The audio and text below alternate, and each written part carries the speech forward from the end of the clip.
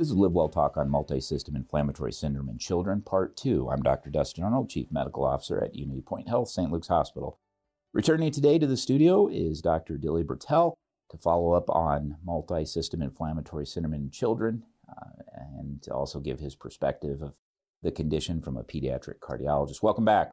Thank you. Thank you for having me again. So the last time we met, the name was changing. Yes. Now we've settled on this MIS-C, multi-system inflammatory syndrome of children. Tell us, have we had more cases here at St. Luke's? So we've not had any new cases at St. Luke's, and now as this has been well recognized and almost every state have been already reporting, and lots of case studies have been published, so we have more data now than what we were discussing almost 3 weeks back. One of your colleagues, Dr. O'Connor, mentioned, who's a pediatric hospitalist, mentioned that it can go up into the 20s. Yes. What have you heard of that as well? Yes, we've heard about that. So there are colleagues in New York, the East Coast, who had the major series, large series of cases, and they have mentioned about these young adults are having the similar findings, like having involvement of the multi-system inflammatory, and they were not typically presenting as like what the primary COVID illness. So we've been getting them, and they're responding to IVIG, the way that we're treating MIS-C. So that also confirms. The unusual thing about the MIS-C is, like, apart from the primary COVID, is the initial diagnosis of, like, you're getting these abdominal symptoms and the cardiac involvement, like hypovolemic or sometimes distributic shock. That's the presentation. And since we last talk about this, we had another kid here, but we didn't really confirm this as the PCR was positive, but behaved almost like MIS-C, responded to treatment, and there are multiple other comorbidities, so we didn't label it as, but he did respond to the treatment that we did. And the treatment's still IVIG? Yes, that's like we're using as IVIG as a first-line treatment, and in some cases we're adding the steroids, and depending on risk groups, Yeah, for a while, we had a hard time getting IVIG. There had been a shortage, and it's still not plentiful, but not like it was. And this is prior to COVID. Yeah. We significant shortage, but so that's reassuring that we do have the supplies that we have. Have you heard any case reports of any sort of sequelae or long-term side effects? So we have not heard. People. I know it's too soon, but it's too soon. But there have been lots of, as you've heard about primary COVID and neurological outcomes, right? So that's our worry is that, but we've not really heard. It's really too soon to know about that neurological outcomes. And apparently, the cardiac involvement, myocarditis, they have a acute involvement and they resolve. And we are postulating from other acute myocarditis that if they resolve, the chances of scarring and long-term cardiomyopathy is less. So We're hoping that is the acute phenomenon and that gets better with the initial treatment. We don't know much about it. Just for my own knowledge, do children get viral cardiomyopathies like adults do? Same sort of they do, yeah. Phenomenon? Okay. Yes, they do. And interestingly, the viral myocarditis or cardiomyopathy we do see, and they respond to treatment, and rarely that we see any chronic sequelae from that, Yeah. In adults, we treat them, but we always rule out multivessel coronary artery disease just because it could sublimely present the same way. You don't have to do that in children. No, we don't have to do that in children. And the baseline in children that we can see those two common arteries, 3 vessels, left anterior and left and right main coronary, easily we can see through the echocardiogram. And we assume that if those proximal vessels are good, that there is no distal involvement. That's the assumption. That's how really? I didn't know that. So in children, you can actually see those coronary coronaries vessels pretty well in the proximal course of them. Huh. So that's why, we don't do the fancy invasive test, like the cardiac. Right, yeah. We don't do those.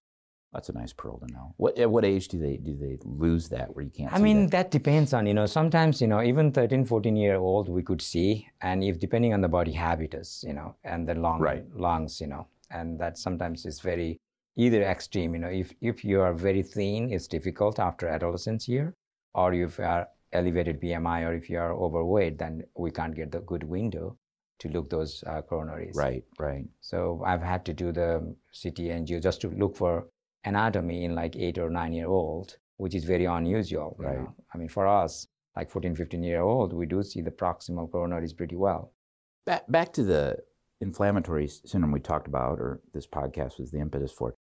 Was there any predisposition pattern that has been recognized as far as certain children more susceptible? No, we've not got that. Not in any series that is published so far that I'm aware that any kids who have underlying certain conditions are more prone. We don't have that data. And so far, we're postulating from the same Kawasaki type illness, right? Kawasaki disease, and it's the dysregulation of the autoimmune system, hyper-response to the post-infectious process. So we are extrapolating that data, and we assume and presume that's the case with MIS-C as well. And that's been the issue with the COVID or SARS-2, is that there's so much observational data that is not going to be supported in the long run, that short-term people are trying to make decisions on, including myself. I mean, that's just the nature of a pandemic, I guess, but that has been a tough thing to weed through, hasn't it? No, absolutely. To extrapolate the data and try to implement and treat your patients from that basis, and it's always that unknown there. You're right. And likewise, we've been getting multiple calls right now from our primaries to especially our hospitalist team. They're getting at least 1 to 2 calls, worrying about this condition. Are we missing that? Because we don't have a specific single blood test to say, oh yeah, this is MIS-C or not. I'm glad that our community is aware of this and absolutely. picking up the phone. And on the other hand, we're getting multiple calls. I would rather have multiple calls than miss a diagnosis and have a severely ill child, who may or may not make it. Right. So, which is always, as an adult doctor, looking when I have had to go out of my comfort zone, take care of kids, they can present very ill, but then get better within the hour. Absolutely. And, so it's easy to not take things serious at times with children. Absolutely. And this has been as this MIS-C has been mostly emphasized on that, how ill they look. Is this kid, if you were not in this MIS-C situation or any other time, would you admit this kid? Right. I would really like our primary providers to think that way. Is this kid looking sick enough for you to admit? If you feel your clinical judgment is that, this kid looks sick, then have a low threshold to get this kid admitted, observe, and do a whole full panel of the lab work. That will help us to guide whether or not it is, Right. So, and then if they are a well-looking child, then we can always do daily follow-up and visit. The question comes, which one of these kids that you're going to do the lab work, and how far you do the extensive lab work. And then we end up having some inflammatory markers which are borderline, which you don't know what to make out of that.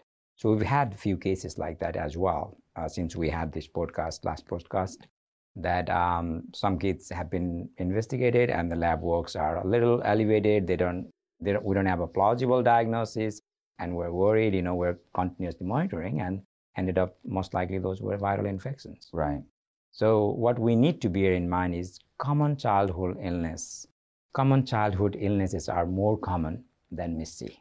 It's still rare. Since last 3 weeks, we have not had a single another case.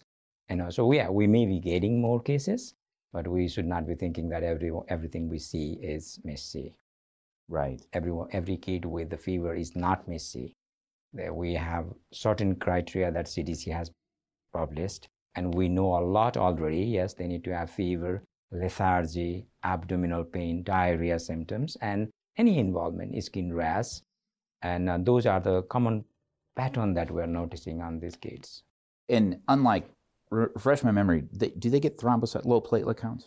They basically borderline low platelet count. Okay. And that's basically, we say that, platelet count is 200 to 450, to normal. And they are hovering around 135, okay, 150. So not like so low platelet Henoch, Scholl, purpura, where they obviously have purpura, but also a skin rash, but drop there.